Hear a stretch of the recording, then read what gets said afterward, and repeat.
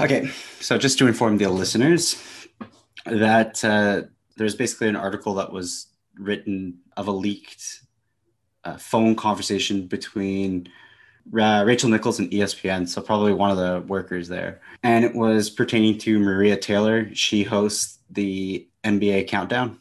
Right. So basically, during this phone conversation, I actually have the transcript. Rachel stated, she wrote on the phone conversation that I wish Maria Taylor all the success in the world. She covers football, she covers basketball. And Nichols said in July 2020. So this was last year Right. during the playoffs. If you need to give her more things to do because you are feeling pressure about your crappy long time record on diversity, which, by the way, I know personally from the female side of it, like, go for it. Just find it somewhere else. You are not talking, you're not going to find it from me or taking my thing away. So Woo. she's kind of playing that white privilege card Woo. on there. She Yeah. And this was pertaining to the NBA playoffs, specifically the NBA finals last year, where Maria Taylor actually worked them. So clearly she wasn't too happy about the decision from ESPN. But as much as people are kind of throwing shade on her, which I could say that's deserved from those comments, I really do think that the bigger slap in the face is the ESPN on this one.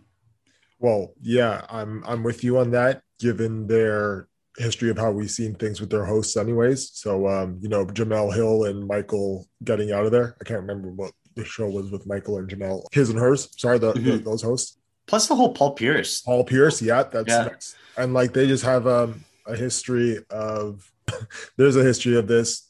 There's a acronym that goes with ESPN. I won't say it here, but you Yeah. know, let's there's it's not forgotten. Definitely not. I'll say that. Yeah, unfortunate to hear those things. Unfortunate to hear those comments. Yeah, I mean, it sucks. I mean, it's kind of shady. Also, to note that I think if you read the article more in depth, it seems like there was a bit of a punishment for this, or there was something because of the leak, or I don't know. I had read somewhere also that apparently Rachel wasn't disciplined for it, and in fact, the other woman who I believe recorded it, who is black, I think she got suspended 2 weeks without pay or something like that. Which is ridiculous, but all right. No, no. ESPN's got their own problems. They got to clean that shit up, specifically since Disney and Yeah, they're they're on owned it. by Disney. Yeah, that Paul Pierce couldn't wait to get the fuck out of there, right? this goes back a long way too, right? Like there was analysts that couldn't go on certain shows. Yep, Like, very true.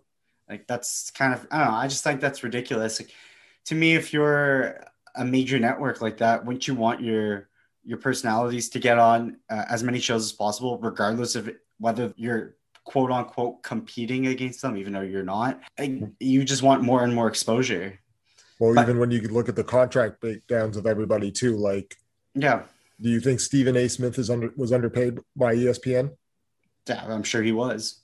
So, and you look at the other analysts, like as compared, like I can't remember the exact numbers, but I do remember this being a quarrel too, where it was. I don't want to Was say it max. I want to say they were comparing what Tony Romo Skip? was doing for. Yeah, actually, yeah, that's what it was. It was Skip to Steve.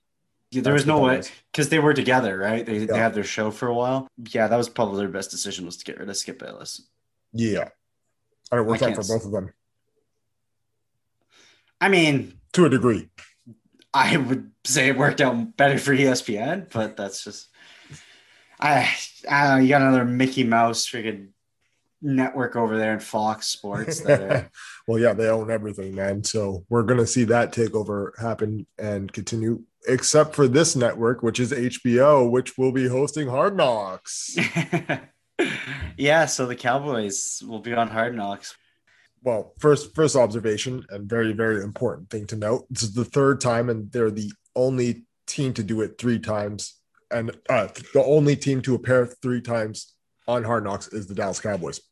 Pardon me for fumbling my words there. And so naturally, me being me, I wanted to see what their records were. Okay.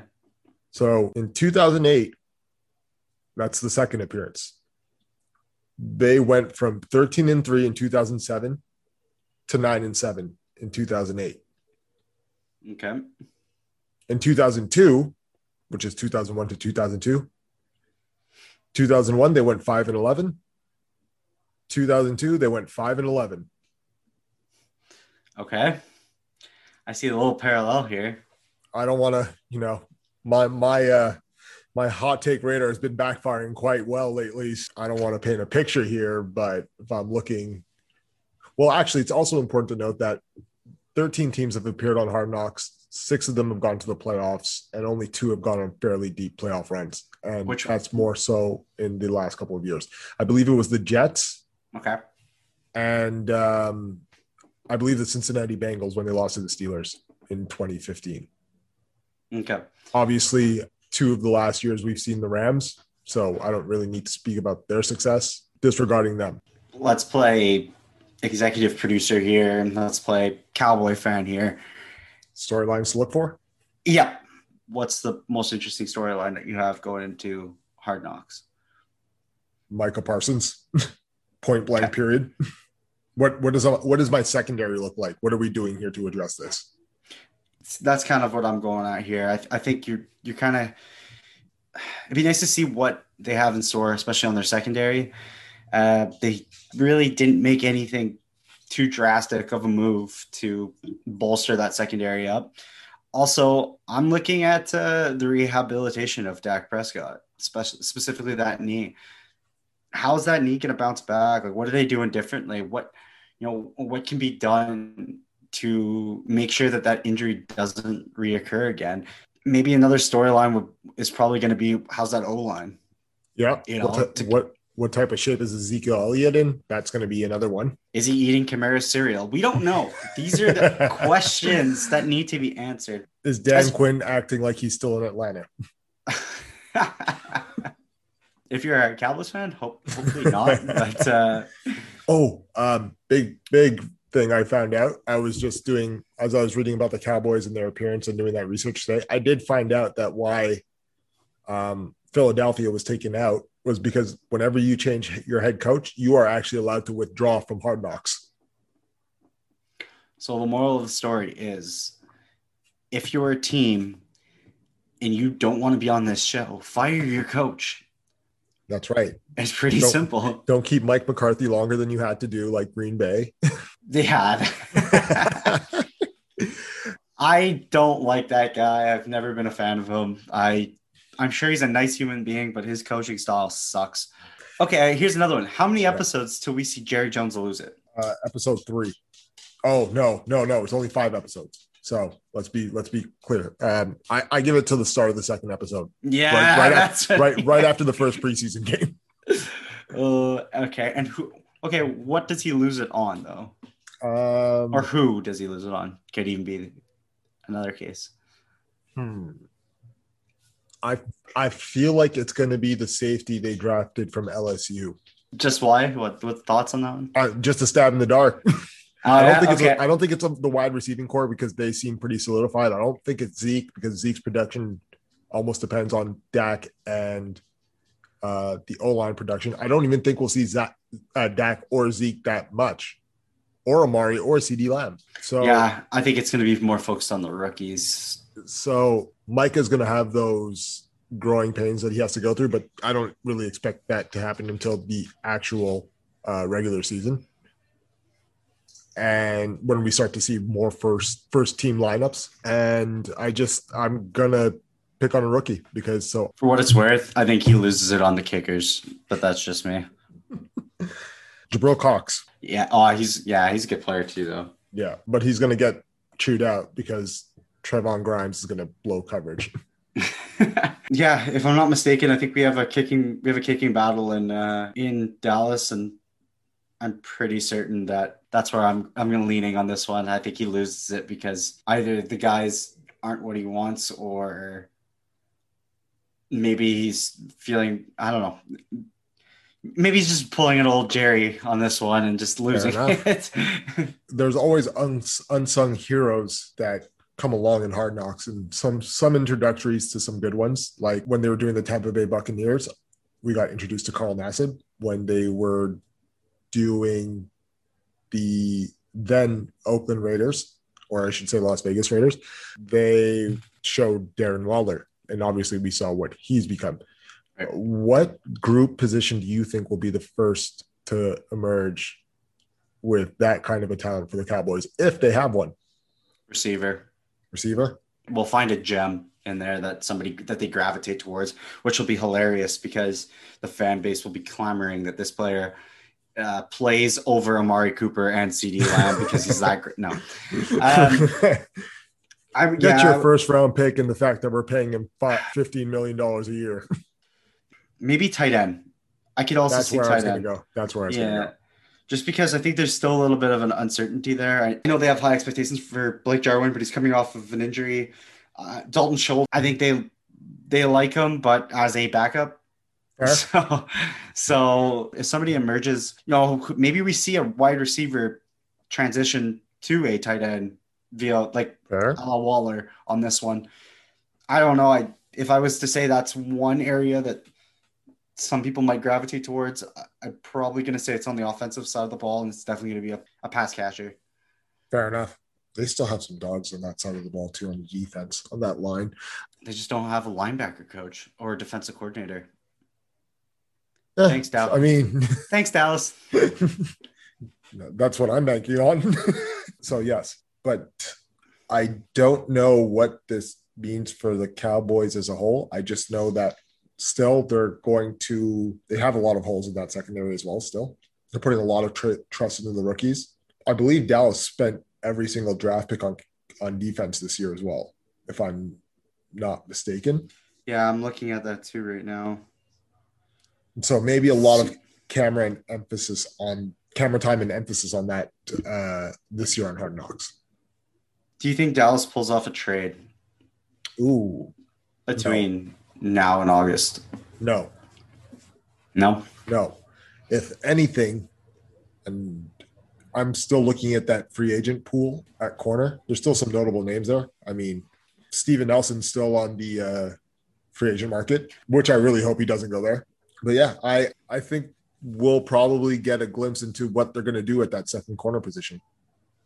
I think they might make a trade between now and Hard Knocks.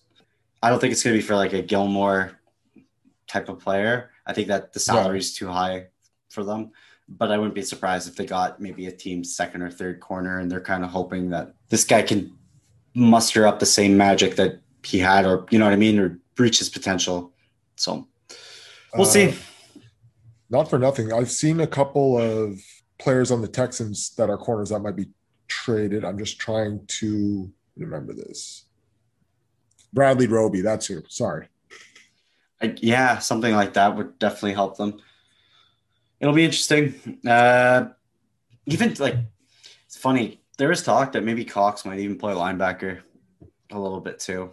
Which is but it's so weird to me. So they're going to play, if they play Cox at linebacker, obviously we know that they declined Van Der Esch's fifth-year option. Right. Drafting Micah and then converting Keanu Neal to safety from linebacker. So I'm just already looking at this and scratching my head a little. Well, if maybe it depends on the package. Maybe they're going to have Cox and Neal to kind of play that Rover-esque kind of. Touche.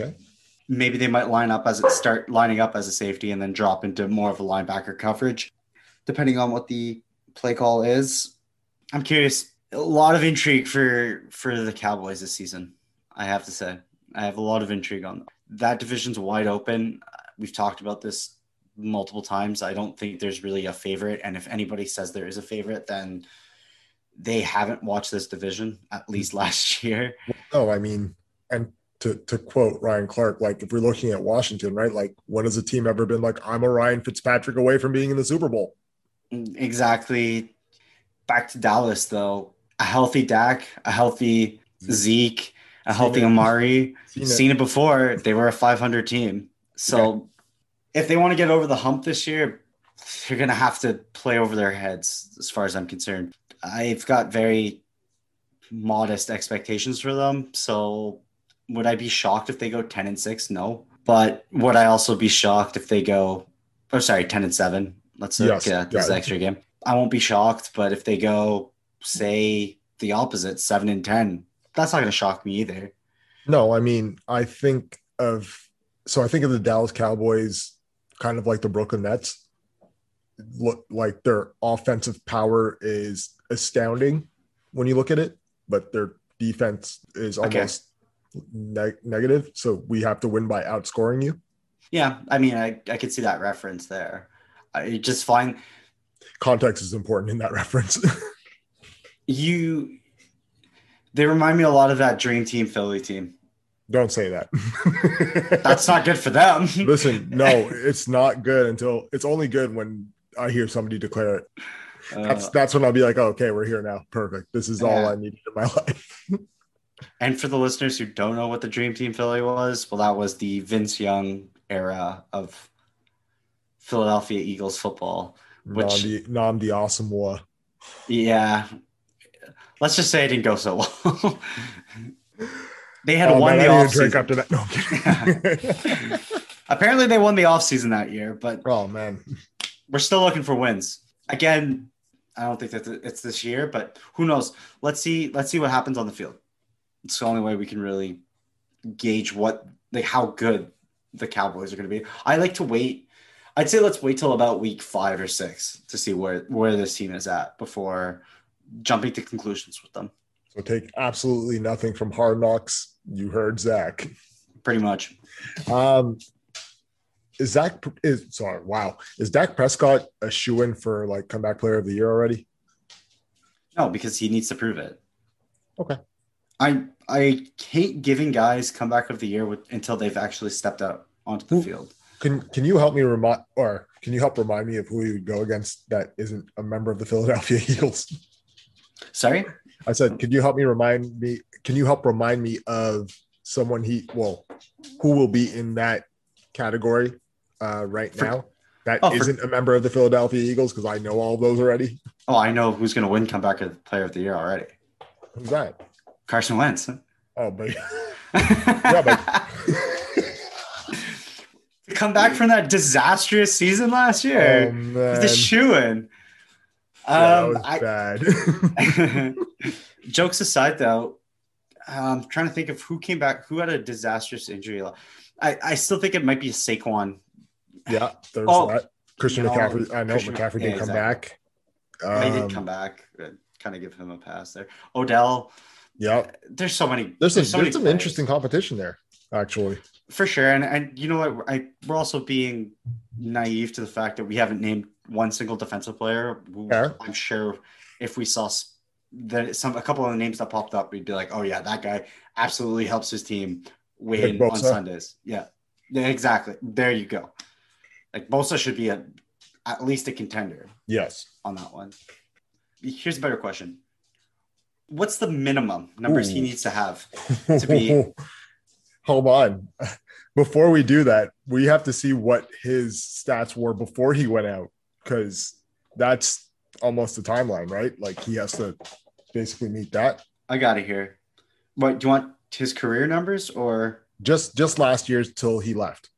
Okay, so 5. Yeah, so he played 5 games. Yep. 68% completion rate. Okay.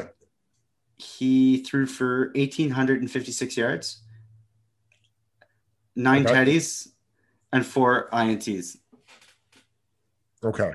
So let me know if you need any other stat. He's got to keep the INT to TD ratio low. Right. It's almost got to be it's got to be at least 20-5. Okay, well, minimum comeback player of the year, I would say you're looking at, on average, okay, let's back up here. Just before the injury, okay, his 4 seasons, he threw 23, 22, 22, and 30 for touchdowns. Okay. What were the picks those seasons? 4, 13, 8, and 11. So for me, you're looking at throwing at most 12 interceptions at most, and probably 25 TDs. Yeah, no, I'll take 25 picks. Yeah. He ain't Jameis Winston. 25 TDs, 9 picks, I'm going to say. I'm going to say I'll say this. I'm going to go on record right now. This is my first hot take for the NFL I season. like this. I bet you he throws 5 picks in the first 4 games. Oh, 5 picks in the first 4 games. He's throwing one against Tampa Bay for sure, and that's opening night. We know that. Damn, I don't know the rest of their schedule. And the reason why I'm saying this is because I think he's going to be a little hesitant in the pocket to start. Plus, we don't know the condition of their O-line now. I don't think they made any really big additions. I think they've just gotten another year older. And if I'm not mistaken, they may have lost too. They may have lost some depth on the O-line. That's true too. I'm not too certain off the top of my head, but here we go. Dallas Cowboys season schedule. Sorry. All right. Here's the schedule. So they play the Bucs in Tampa. Mm-hmm.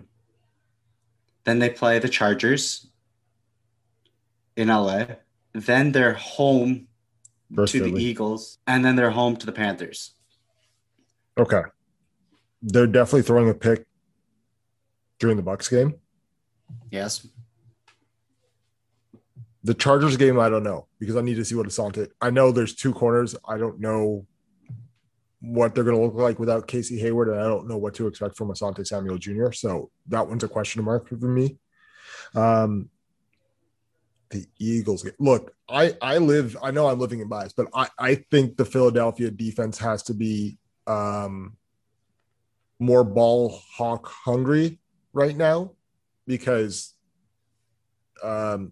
just the last 2 to 3 years have been atrocious in takeaways for them. So I know under the new coaching staff and especially with Gannon being a DB coach, like I do think that the takeaways go heavier there. So maybe I'll support you in this and call 2 picks in that game. But I don't see him throwing 5 by that 5th one. But sorry, by which one? By the 5th game? Yeah. Okay. My reasoning. Yes. He played 5 games and threw 4. Touche. The year before. Touche. Now you're talking about, I get it, strength of schedule, probably a little easier this year on paper, but all it takes is 2 in the Buccaneers game. You're right. And they're very capable of that. Yeah, now it's a pick per game. Yo, I can't wait for our division breakdowns. Anyway, that's just my hot take. I've got this weird feeling. I'm not going to say that just because he throws a pick doesn't mean that the Cowboys are going to lose or anything like that. No. I mean, it could be a meaningless pick in like the 3rd quarter and they're up by 20 or something like that. Sure. But who knows? Anyway, he's getting thrown into the fire. I don't know how much preseason action you want to give him. You let him run that 4th game a little more, maybe. Do you though? There's only 3 preseason. Oh, there is 4 this year. Oh no, is there? The Hall of Fame game? Yeah. That's why. Okay, that makes sense. Even you guys, like 3, yeah. Yeah. Okay. Good. I was gonna say, I could have sworn we had 3, but yeah. Okay. No, it's the Hall of Fame game. Anyway. Yeah. What you give him? So what you give him one, maybe an opening drive here or there. You can't put him out there for like a quarter or even a half in one of these games. You're playing with fire. You are, but look, it's also his timeline and how he's projected to heal, right? So right now he's only projected to be ready for week 1. There you go. I don't know. That could also be the caveat. So I'll stick to my 5 and 4.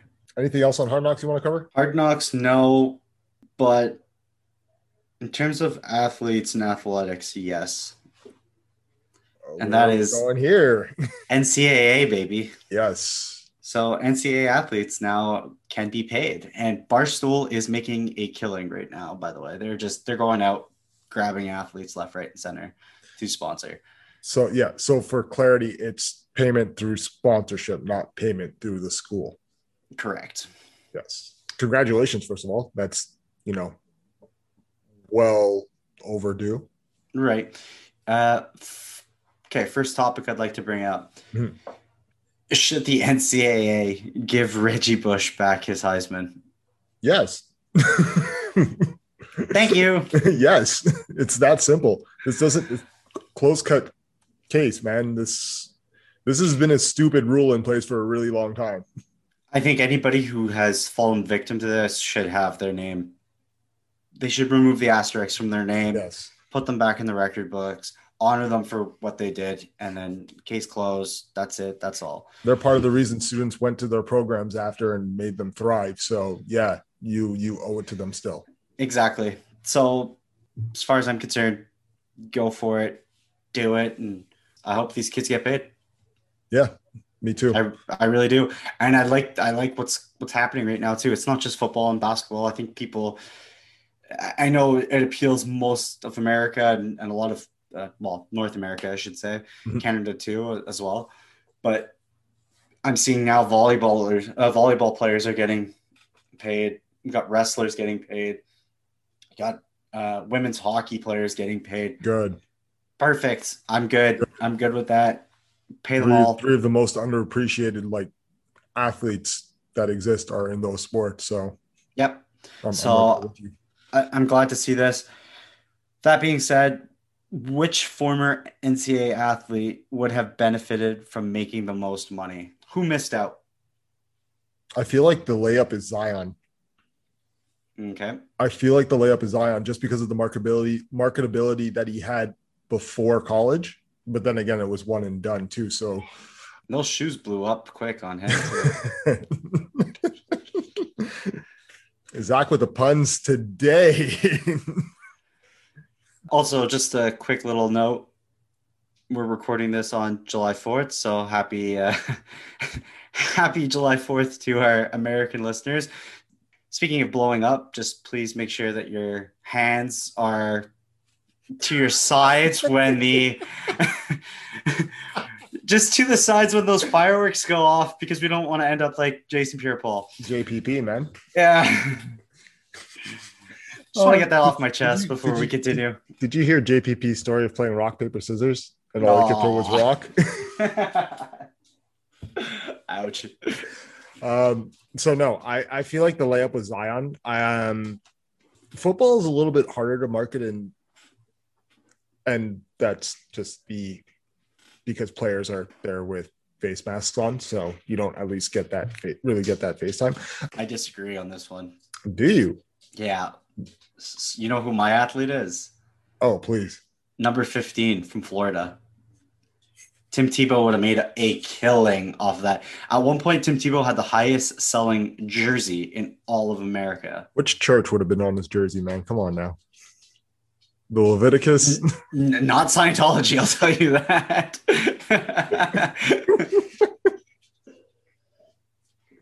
If anybody would have definitely benefited from this, I think it would have been Tebow, just because he was the face of college football, at least for the 3 or 4 years that he was playing there. Honorable mention, Johnny Manziel. Oh yeah, he would have killed that. Marshawn Lynch. Fun fact about Johnny Manziel: he stepped foot in Florida after the season was over. I think it was his junior year, and made $33,000. Oh my god! In a matter of like a couple of weeks. Oh man! Imagine telling somebody who hasn't seen a single dime playing college football at the highest level, being the face of college football, here's 33 grand. You're cool now. Just shut up Piece and it don't up. say anything. Yeah. Let's piece this up now, and you're out. It's crazy.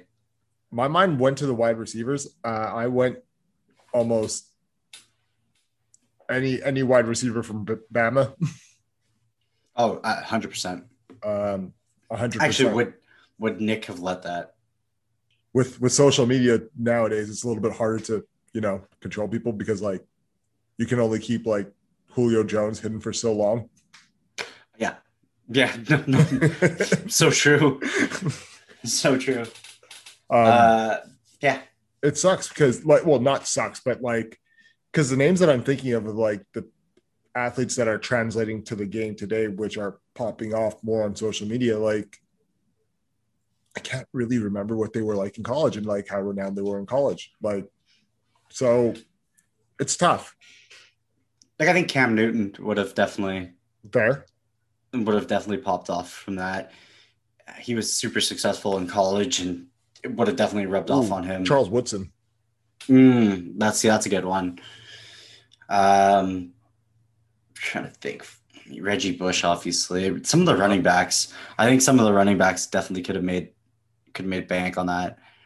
It's like there was that guy from Oregon, Michael James. I think he didn't have a really successful NFL career, but he was a superstar for the longest time.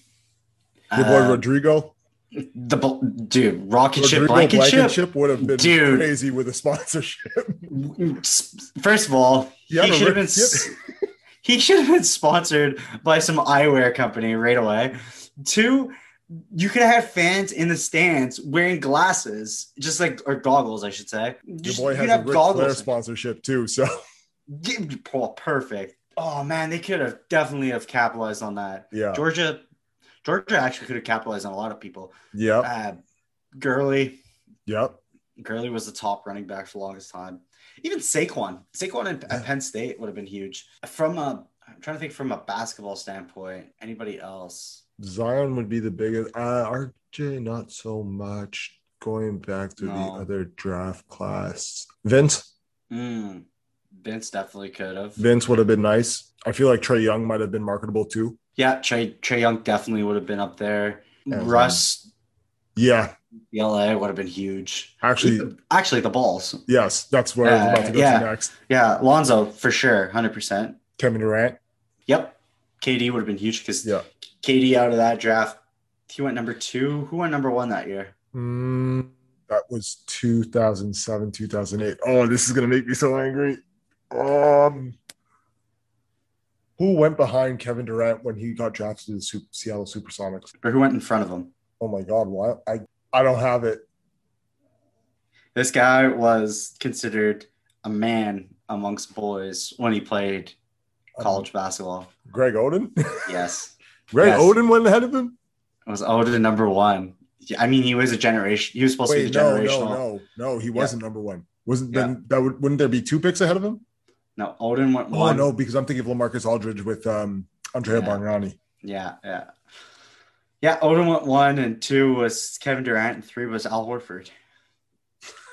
Mike Conley went 4 in that draft, and Jeff Green went 5. I got a Duke player that would have been great besides Zion. That probably would have been great with a sponsorship. Go for it. JJ Redick. JJ Redick would have been huge. Yeah. JJ Redick, Grace Knapp, no. Him and Christian Laettner would have been. Speaking of which, so I mean, I've come to realize through this podcast of your distaste for Duke. Yet, you know where I'm going with this. You caught that. Your favorite player on your favorite team, played at where? Duke. Yeah, Duke. I know. I didn't tell him to go there. I didn't tell him to go there. I have no allegiances to Duke. I can appreciate the products that come out of there. Thanks, Coach K.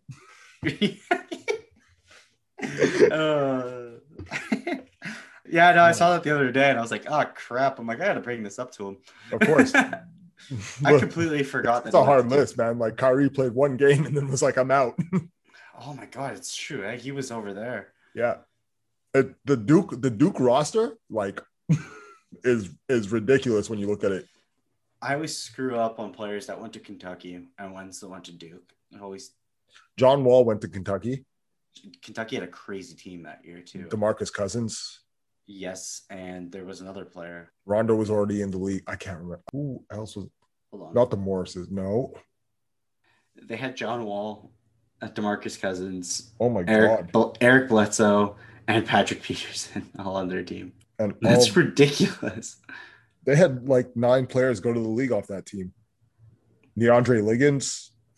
Yeah. Darius Miller. Mm-hmm. But imagine in college, you send out a starting 5 of Cousins, Patterson, Miller, Bledsoe, and Wall. Even Kansas had some pretty good Yeah, players too come the out. Jayhawks are nice. The Jayhawks are nice. Paul Pierce. Yeah. Before we switch gears, though, Yep. You never told. Well, yeah, actually, we, ooh, we we covered enough of that. Yeah. Kentucky, Go ahead. Kentucky, Jamal Murray too. His team was pretty Oh stacked. shit. I remember that. Yeah. Yeah. Anyway, yeah. Sorry, you were saying. Oh no. It's cool. It's cool. It's cool. Okay. I was gonna say you didn't say a name, but then I was like, oh yeah, we shifted to football, and here we are now. Name for what though? For the athlete that would. Oh, Tebow, 100%. Got it. Got it. I think about how many Republicans would be wearing Tebow. Aaron Hernandez might have walked. Oh, well, by the way, we need that 30 for 30. Yeah, we need 100%. That Gator 30 for 30. Cam Newton holding that in the closet somewhere right now, man. Why do you think he went to New England? He had somebody great vouch for him. That's why. Secrets, man. Secrets. Anything else you want to touch upon that for the athletes getting paid? No, just wish they would have done that sooner. I mean, oh, dude, Mike with a sponsorship back then? How did we leave out the God? I was thinking about just like current, but yeah, if you want to go that far back, oh yeah, that would have been ridiculous. Even Davidson, man, because if you think about when they started to have their come up between Curry and Blake. Yo, Blake Griffin too would have been crazy in Oklahoma. Yeah. Yeah. Like I said, a lot of money lost, unfortunately, but yeah. Cheers to the kids. Oh, this is actually a good question. Now that you can get paid sponsorship dollars, okay, will that entice more of the top recruits in basketball to go the college route rather than go the G League route? Ooh, that's a great question. Because we talked about this before about how the G League is such a viable team because you get paid, B, they are willing to still provide you with an online education. Yeah. And then C, you get to basically train like a pro. You know what the issue is going to become one day? What's that? When an athlete has a sponsorship that pays more than the coach's contract. It's happening. It's going to happen. Like that's the inevitable. And you know what sport it's going to be? It's not going to be basketball. It's going to be football. Yeah. And it's going to be a stud. It's going to be a Trevor Lawrence, by the way. There's another one. Mm-hmm. It's going to be a Trevor Lawrence. The thing about basketball is or to Marcus Russell. Oh, yeah, there you go. Listen, he was go either way, man. Dude, Popeyes would have made a killing off of that. I'm on fire today. I haven't even checked the scoreboard yet, but I'm pretty sure you're shooting lights out. Call me Clay. Pre-injury. But back to what I was saying, though, about why I think it would be basketball over. Sorry, why I think it would be football over basketball is basketball because, like you said, it's the one and done. Yeah. Right? I don't know what the understanding is. Is the sponsor going to be more geared towards – I guess it also depends on the sponsor. Are they geared towards the player itself or are they geared towards the team? Independent sponsors to each player. I get that. But what I'm saying is that sponsor focusing on more – like if you're a sponsor right now, are you focusing on the guy who plays at Weber State or are you focusing on the guy who plays at Duke? Duke, of course. Right. But if the guy from Weber State has a longer career, not that he has a longer career, but he has a better, trajectory. Like there's a chance that he could be a top 5. I'm not saying he's a number 1 pick. I'm saying he's a top 5 pick versus the player who's at Duke, who's probably a top 10 pick. Right. But so if you're sponsoring him, depends how you want to play this. Do you want to play the long game or do you want to play the short term? And that's where I think football has the advantage, where it's like, you're getting at least 3 years with this one guy. Right. So to your point too, I think the other part that you have to look at is the household name for marketing dollars. Mm-hmm. And you're more likely to probably find that in a Duke than you would at a Weber State. Right. So true. But I think that's what the appeal is going to be. But I do think that I'm not saying that anybody's getting a small bag, not to count anybody's pockets or watch anybody's pockets, but I do think that like the long-term game for if you're just trying to stay in the collegiate level, you're going to be looking at, like you said, that little bit of lower tier school as opposed to because we know right away the kids that are going to Duke, they're going to get the big bags. Yeah, but and the reason why the reason why I said Weber State is a guy by the name of Damian Lillard who went there. You know, think about a guy who jumps on who grabs him early, right? I feel like in a sense, it's really going to depend. National exposure at the college level, definitely huge. But if you can grab a guy who you think has more longevity and you can definitely maybe ride with more into his pro career, I think I would, if I'm a sponsor, I think I'd be going more for the long game than the short term game. How many guys from Duke actually make the NBA? I don't. Oh, see, so like that's a tough different question.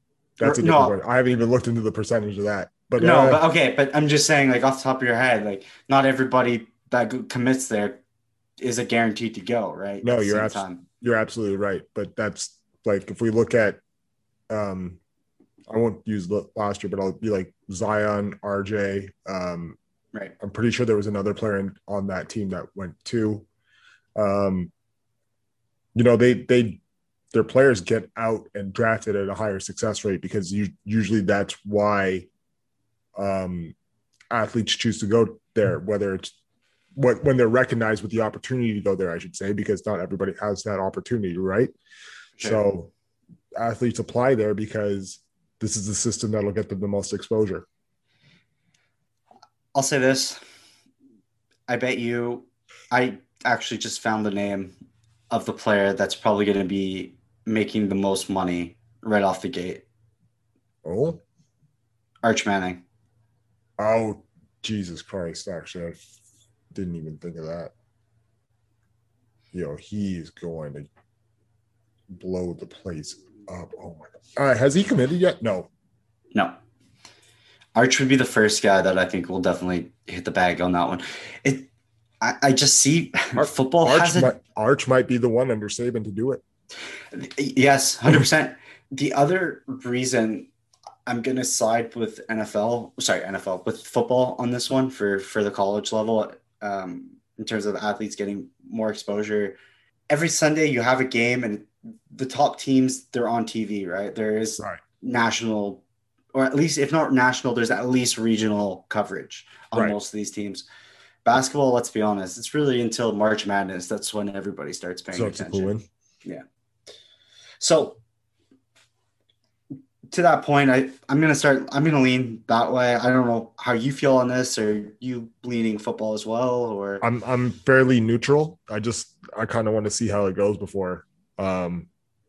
Neither would surprise me because, times change as they always do. So, there's a point when college basketball is bigger. Right now, college football might be bigger this year, and that might be the next wave. And here we go. So, I'm just kind of neutral. I'm not going to be upset. I'm just kind of happy that athletes that have to, practice, school, and pay their shit off can finally actually have the help that they need. For sure. And I feel honestly, I feel better now for these guys that commit. They get the diploma. They commit to the program, and unfortunately, their dream gets taken away due to an injury. Right. At least now, with a little bit of sponsorship money, maybe that dream might not be a realistic possibility, but at least you put money into your hands to secure a brighter future. That's right. So, and you're not coming out with nothing and an injury. Yeah, exactly. Now, when we were talking about that Duke team, we mentioned RJ, mentioned Zion. We forgot about the third player. I forgot about the third player. I looked up the third player, and it's a perfect segue into our next discussion point. Okay. Cam Reddish, Atlanta Hawks. Yes. Okay. All right, Atlanta, Milwaukee. It's over. My stats. I got them here. Milwaukee. advances to the NBA Finals for the first time since 19, God knows when. 76 or 73, I think. Yeah, when they were led by Kareem Abdul-Jabbar. Yeah. Thoughts on the series? Um, First of all, because it's been a while since we've done one of these, I don't think Giannis will be back for the next round yet. Yeah, it's gonna be tight. Oh, dude, I saw a picture of him with like his knee, like does not look nice right now.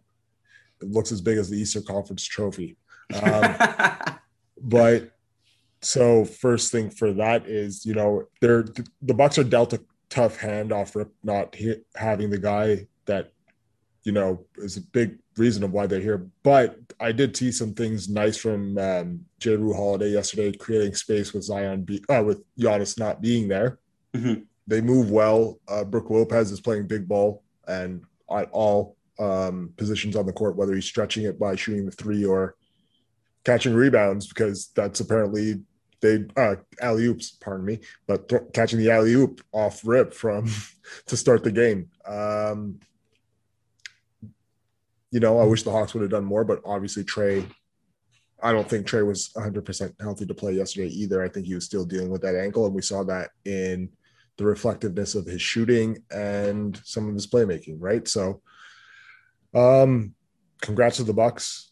I still hate y'all, and I'll save my son's take for after. Zach, how do you feel, brother?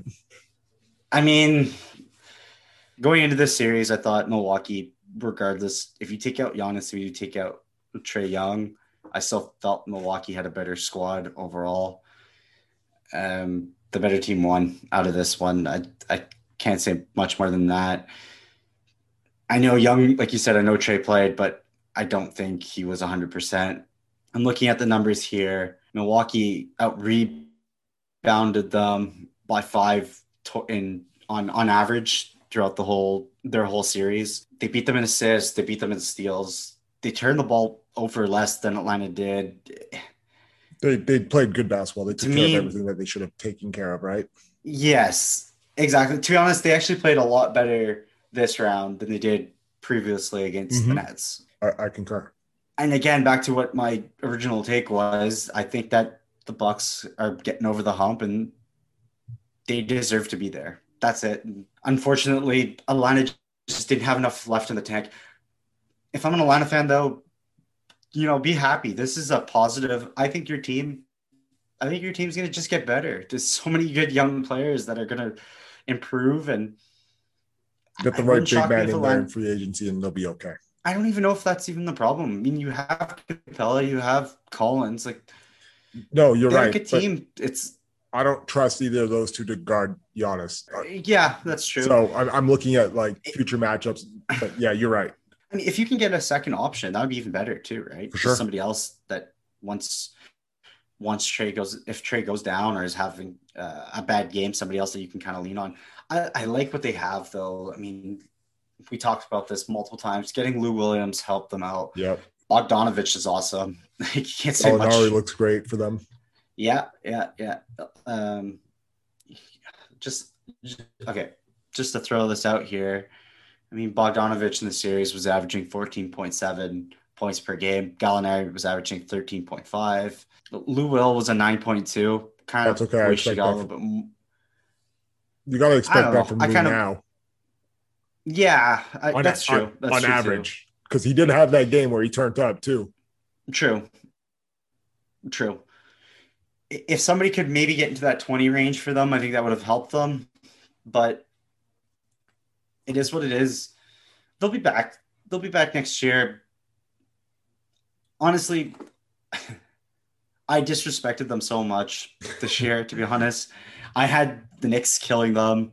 Then in the next round, I had Sixers winning. Yeah, I had the Sixers winning. So did I. Good on Atlanta.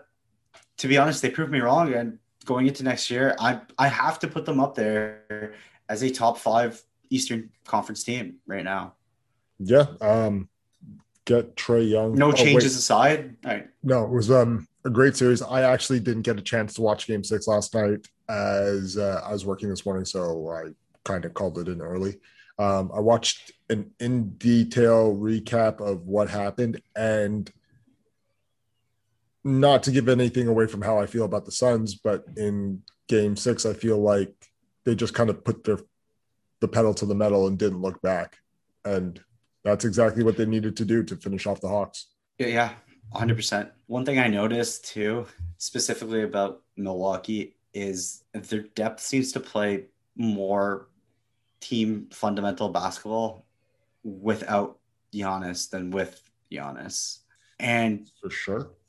I'm okay. I'm not saying that having Giannis out is a good thing, but I also think that if I'm a general manager and I'm seeing this, I also kind of understand that your team, the nucleus of your team is very strong. Like if Giannis can somehow figure it out, this team could be a team to be a reckoning force with in the Eastern Conference the next couple of years. There's not much you need to change on this squad.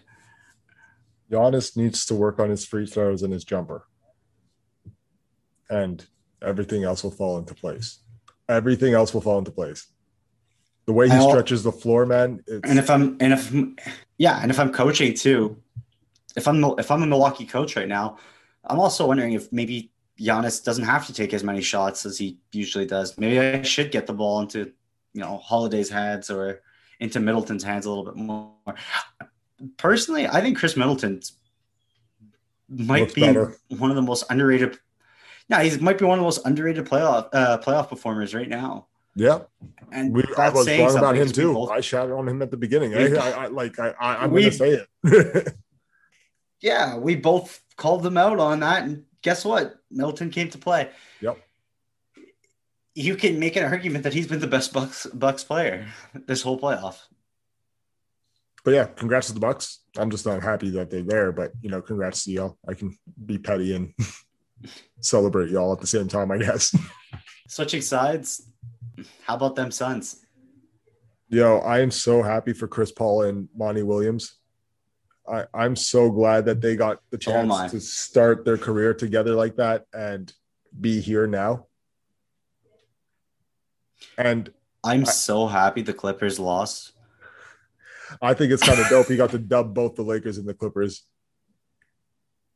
Sorry, Zach. Yeah, I do too. Hey, listen, I'm Team Paul right now, okay? I was pulling for them hard, but the Clippers wouldn't die. And I have to give props where props due. All the As much showing as we by don't Paul like him, George. yeah, except for in the last couple of minutes when he needs to hit those three free throws, Got a little Ben Simmons-ish in the doesn't work out. face. Oof. Your take, not mine. No, I mean, listen, the Clippers definitely blew my expectations out. I thought they were going to get rolled in 4 games. They They almost lost. on win two. I think it went to. Sorry, you were saying? I was like, they almost got rolled over by Dallas. Exactly. Um, Honorable mention: Reggie Jackson was incredible. Yeah. He stepped up huge. Pat Beverly needs to cut that bullshit out. I'm done with Patrick Beverly, man. Yeah, who is the player that will be like I enough think of he's this? one of. I don't know, but I'm done with the antics and everything. He's not. First of all, he's not as good as people think he is. No. This talk, this guy's this huge shutdown, point guard. Shut up. Honestly, shut up. He didn't stop Luka. Let's be honest. No. Luka ran all over him. Luka had his way with him. I'm done with this guy. Honestly, go back to being on the bench. Seriously, if I'm a Clippers fan next year, go get another point guard. That might be on the market too. Yeah, I'm with you. I'm fed up with Pat Beverly. I just I think don't there's like those antics, man. If I'm walking no. away from you just because you losing and you shove me in the back, I'm not with that. Sorry. Yeah, and that's not even Clipper bias for me. That's just in general. That's Courtesy for the athletes on out with you. For sure, but it's just the whole demeanor, the whole he's like pretending to flop, and I don't know. It's fun sometimes, and it's a good laugh, but back it up and I just find he's not backing it up. To be honest, I feel like he's regressing more and more. Since Well, Kawhi got there, I don't think it's been the same Patrick Beverly. well, it's also telling to note that both um, Pat Beverly and DeMarcus Cousins hate Chris Paul. Not hate, maybe not hate, but some of them. Well, we saw Pat Beverly, but we saw some emotions spewing over from DeMarcus Cousins as well, which begs me to ask, what happened in Houston? I know Cousins wasn't there, Well, but Pat Beverly let's be was honest. there when Chris Paul was there. I think that whole organization was turned upside down. I honestly, if I was to point the blame somewhere, I'd have to point it to James Harden on this one. Okay.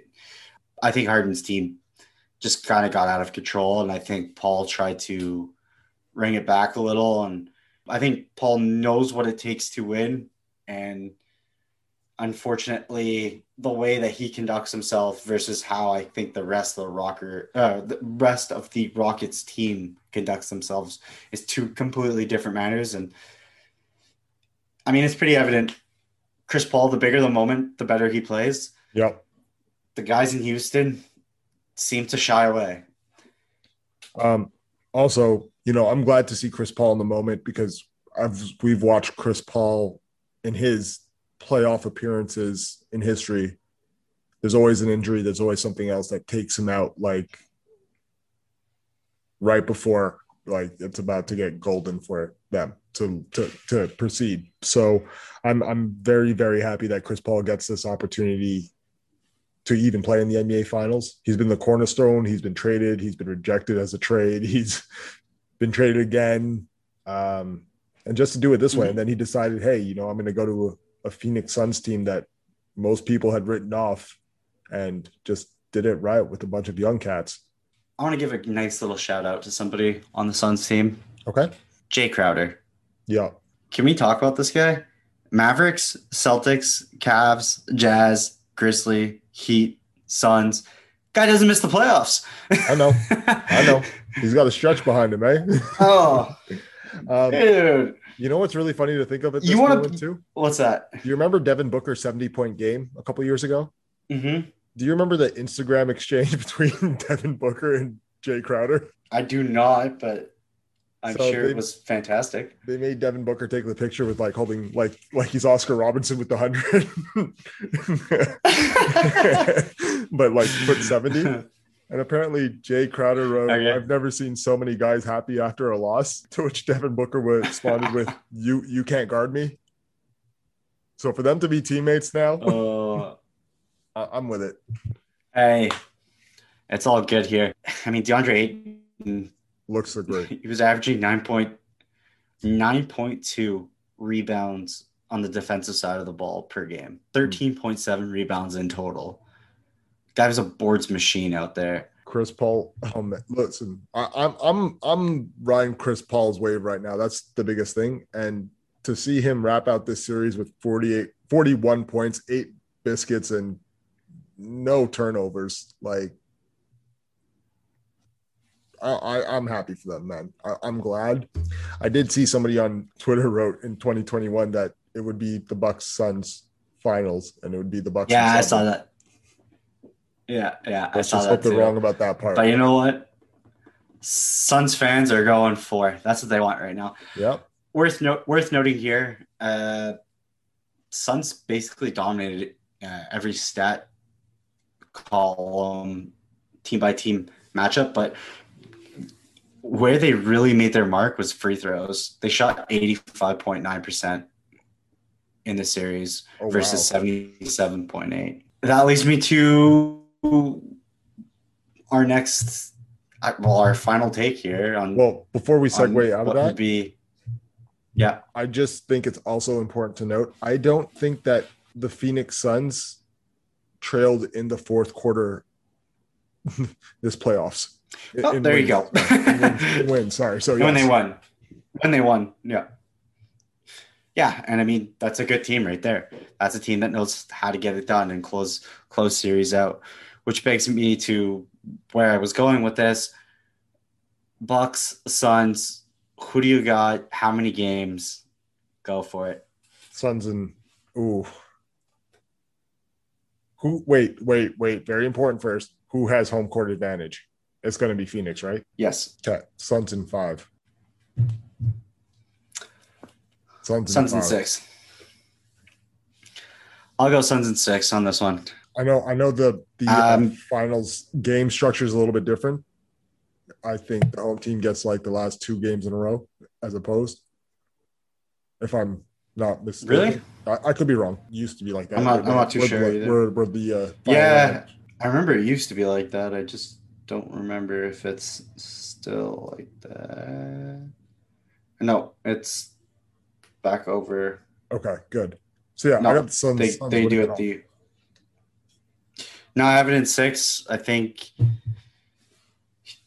I'm going to say both teams split the series 2-2 on both sides, and then Suns win game 5 and close it out in game 6 in Milwaukee. They don't want to win in Milwaukee, man. Fly home as quick as possible. I'll say this, though. I noticed one thing about both these teams. Mm-hmm. Both these teams didn't shoot the 3 that well, and they had success, which kind of it's we might see a new trend that's happening in the NBA right now. I think we might go back to a little bit of an old school basketball approach where it seems that a lot of these boards are coming from inside, just hard battles, knocking shots in off the glass.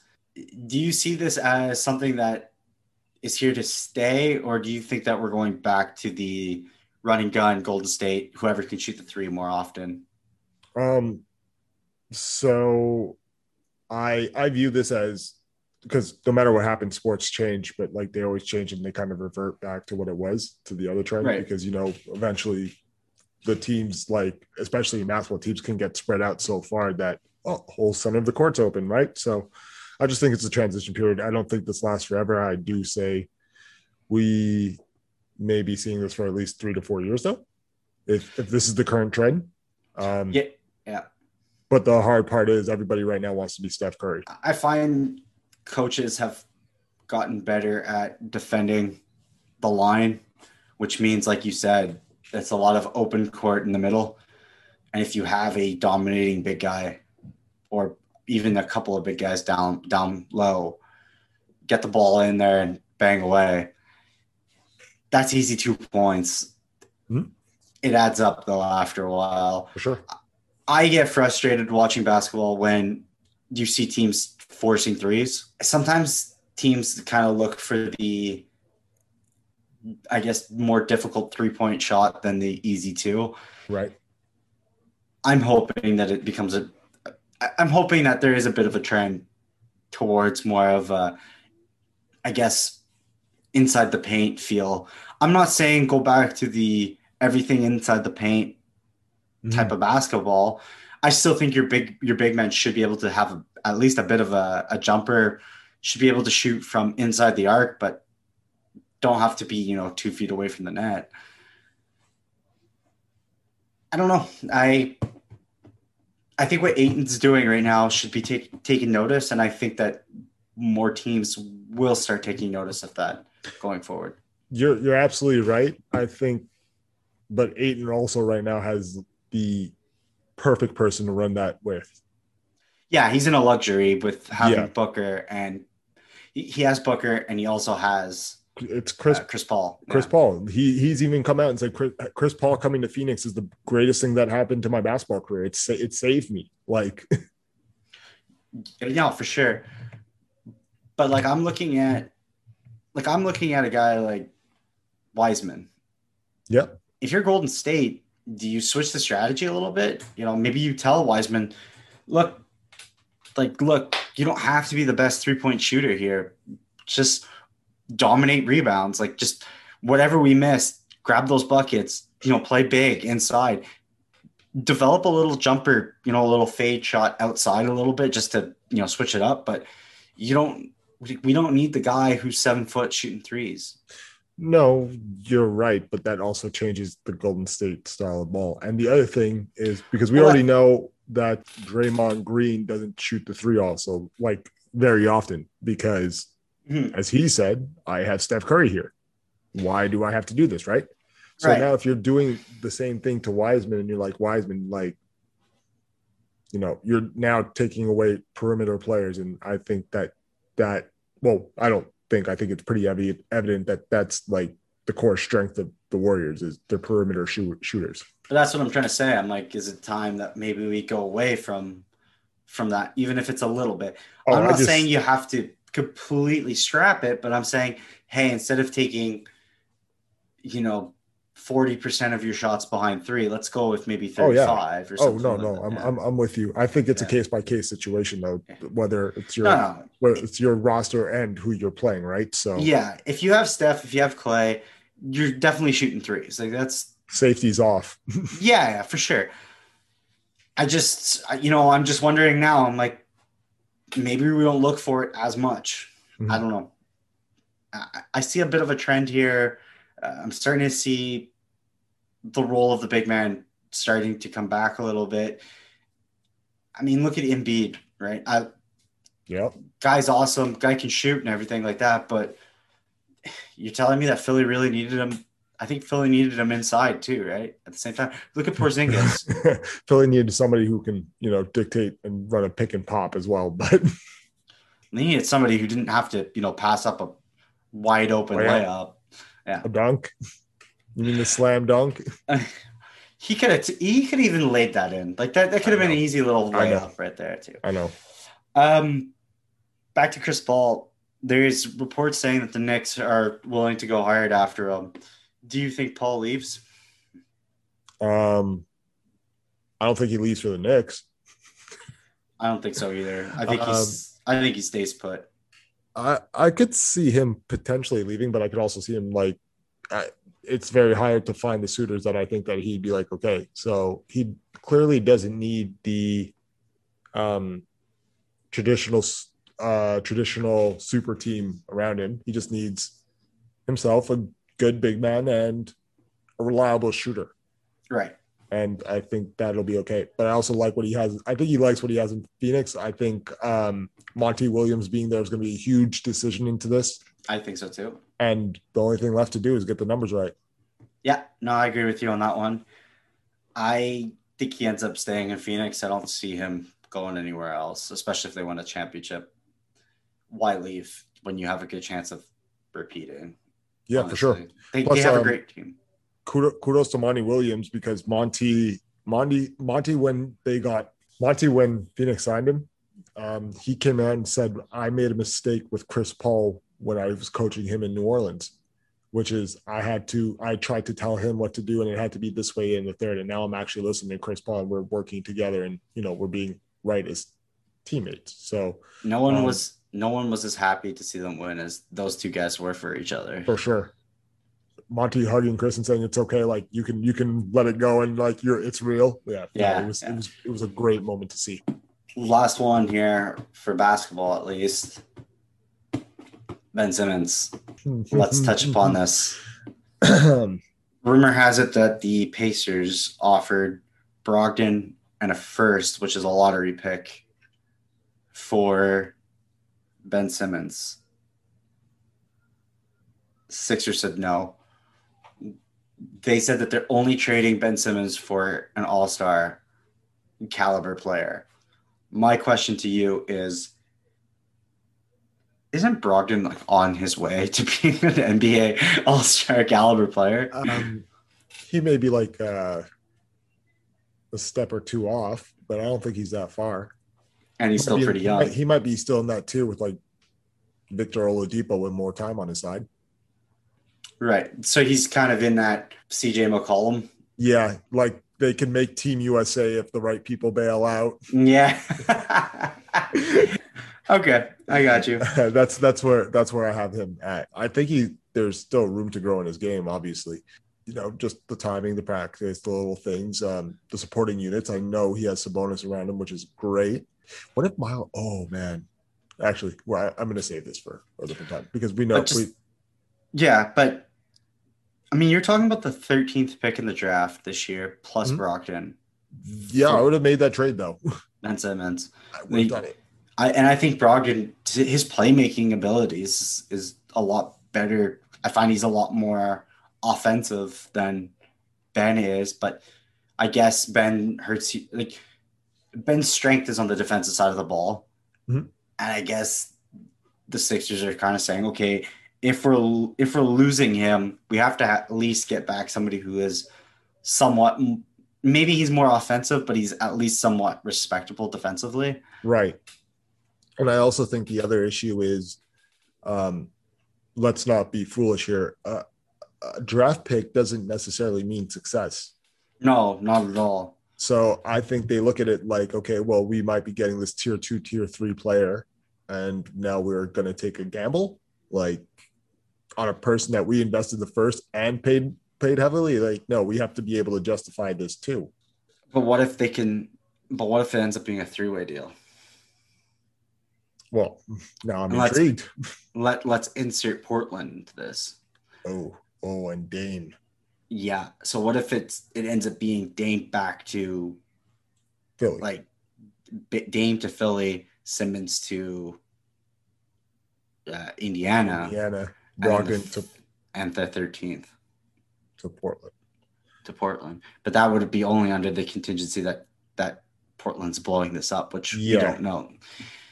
It's quiet on that front. I think we're going to be monitoring this all summer. I mean, it feels like it's going to be it's Dame time summer, basically. I think we're all blowing this up, and the Portland media is like, we're not trading Dame. Are you crazy?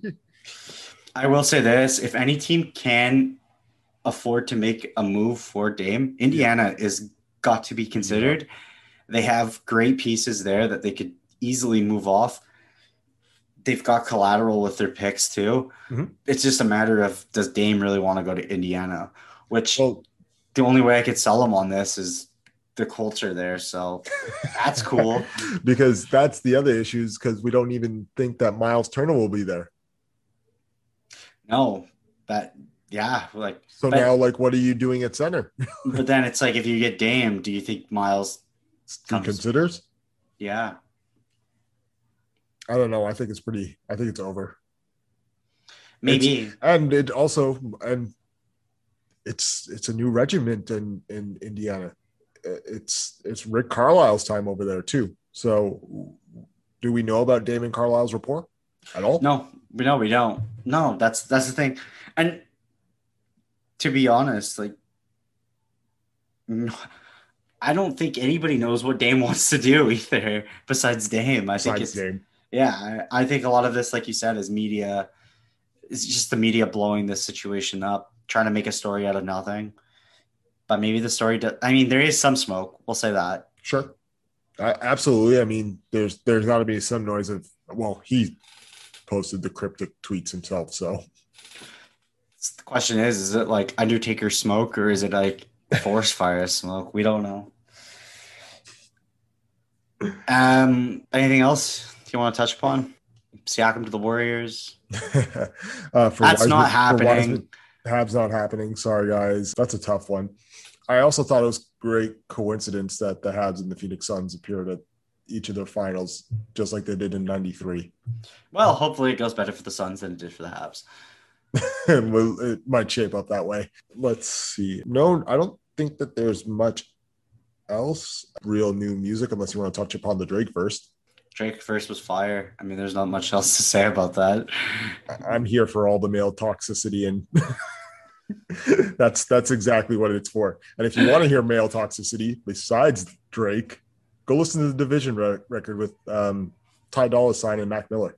There you go. That's your public endorsement right there. Well, got that Chase approved, eh? I'm for any song that's about to start with "Bitch, you lied to my face and I believe it." Ooh, it's a great song though. Tell us how you really feel. Just go listen to the Drake verse. That explains how I feel. Anything else for hip hop? I don't think there's anything else that's. No, I don't know what's coming up this week. I know next week is second Pop Smoke post Thomas album. Yeah, and I guess we just continue to wait for Certified Lover Boy. It'll never drop. I have no, I'm kidding. It has to if he's rapping like this. Oh, for sure. If he's rapping like this, because like he sounds inspired now. Yeah, for sure. The boy is back. I never turn my back. I just slap their backs. July 16th, big day. July 16th, man. Space Jam 2. Zach, will you be watching Space Jam 2? You and Claudia are going to have a little date night? Oh, we checking it out. I'm checking it out for sure. I'm going to the theaters for that one. Fuck that. We're going all out. Can you bring popcorn? I don't know. Too bad. Not me, man. Straight to bootleg with that shit. Man, $40 for two people at the movie theater? Are you crazy? He lies. We're all jokes. He's going to be paying for it. Comfort of my own home with liquor? What? No. He's going to be comforting it. He'll watch it at the comfort of his own home through Cineplex.com. Why? They're not paying us. Fuck them. This is Chase's point of view. Just Chase's comments and Chase's views. Zach, this is just me seeing how safe you're going to play and how much more reckless I have to be to get a slate out here. Did you see how I started this podcast? Oh, I loved how you started this podcast. I just, you can crack the Bill Cosby jokes and I'll go after corporate America. It's great. We're supposed to protect each other from these people, Zach. Pudding pops for everyone. That's what I have to say to that.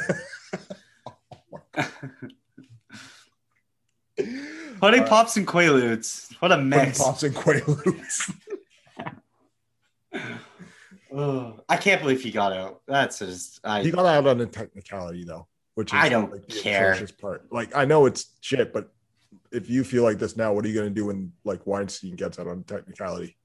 No, that deal's that's already done. Yeah, probably. So believe me, I don't believe that these people should be out, but yeah, it is what it is. Unfortunately, nope, not really. Finals. Enjoy the finals. We doing something for the finals here? Yeah, we can meet up for a couple of games there. I think we'd maybe do a little live stream or something. I don't know. I think we're about due for that. Listeners, what do you want us to do for the finals? Send us a little DM message there and on the Instagram page. Let us know. Appreciate the comments and feedback too.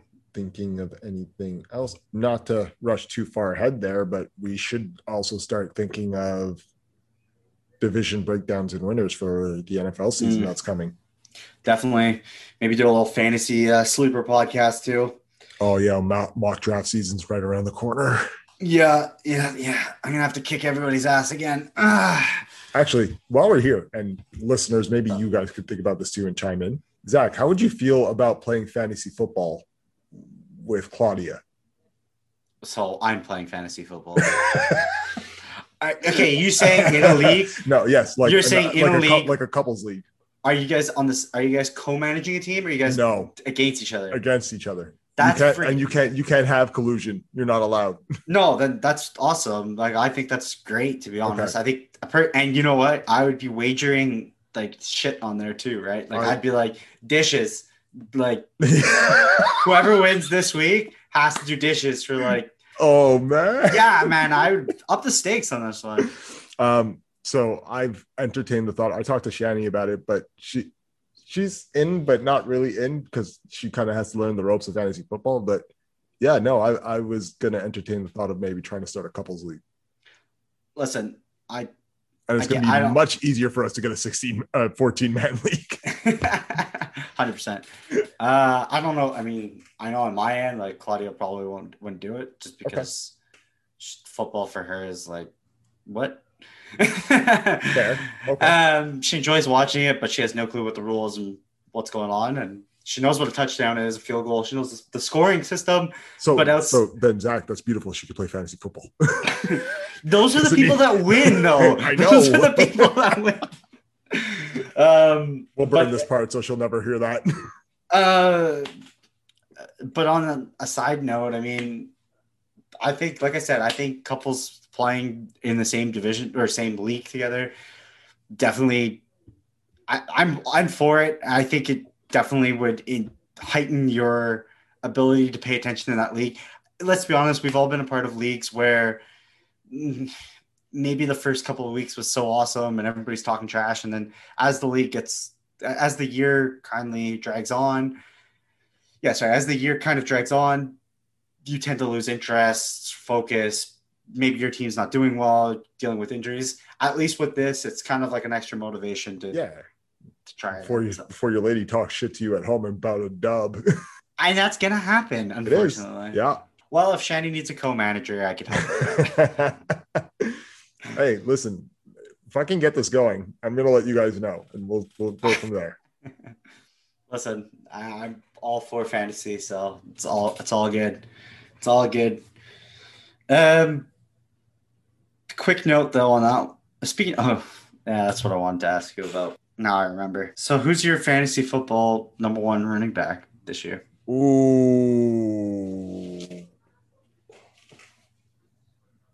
I'm in such a scary place with fantasy football because I can't even trust my draft picks. I'm on a spree of like my first overall pick going down, and I just not so. Okay, but I'm not saying if you let's say you have. I know. Are we going? Do you go McCaffrey, Cook, Kamara, Henry, Saquon? I might go McCaffrey. Okay. Actually, no. I'm gonna go Dalvin Cook. Reliability. I can't go. Yeah, no, I can't go Kamara because I don't know what they're doing there with Jameis and Taysom. McCaffrey's going to be fine with Darnold. I know that, and I just don't trust anybody else. Dalvin did his thing last year, so he should be up there. And yeah, it's no slight to anybody else like Alvin Kamara, but yeah, I got McCaffrey too. I just think with Darnold, it opens up the playbook for him a little bit more too. Offensive line is getting better. Won't say has improved, but is getting better. So I'm expecting bigger numbers from him. He's a Swiss Army knife at the end of the day. Sure. The one thing that kind of scares me though is Darnold throwing the ball a little bit more than Bridgewater. Okay.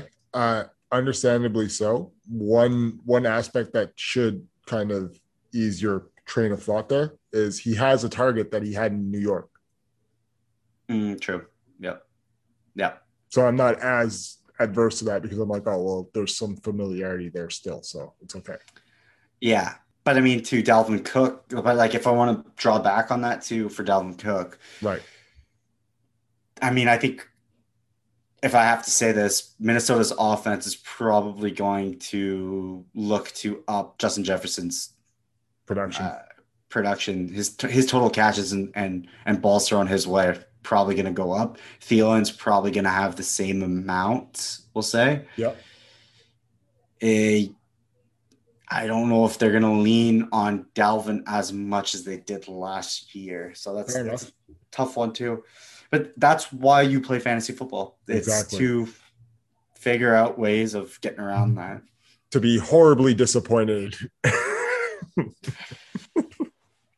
on a bit of a streak, so I can't say anything. I've been at least in the top 2 for the last couple of years, but that's probably going to go crashing down now that I've been bragging about it. So cheers to last. It's about time for my tides to turn because like this has been a rough stretch for the last 2 years. On that note, I think we could call that a wrap. I think it's a wrap, buddy. That's the 2PC. We out. Peace.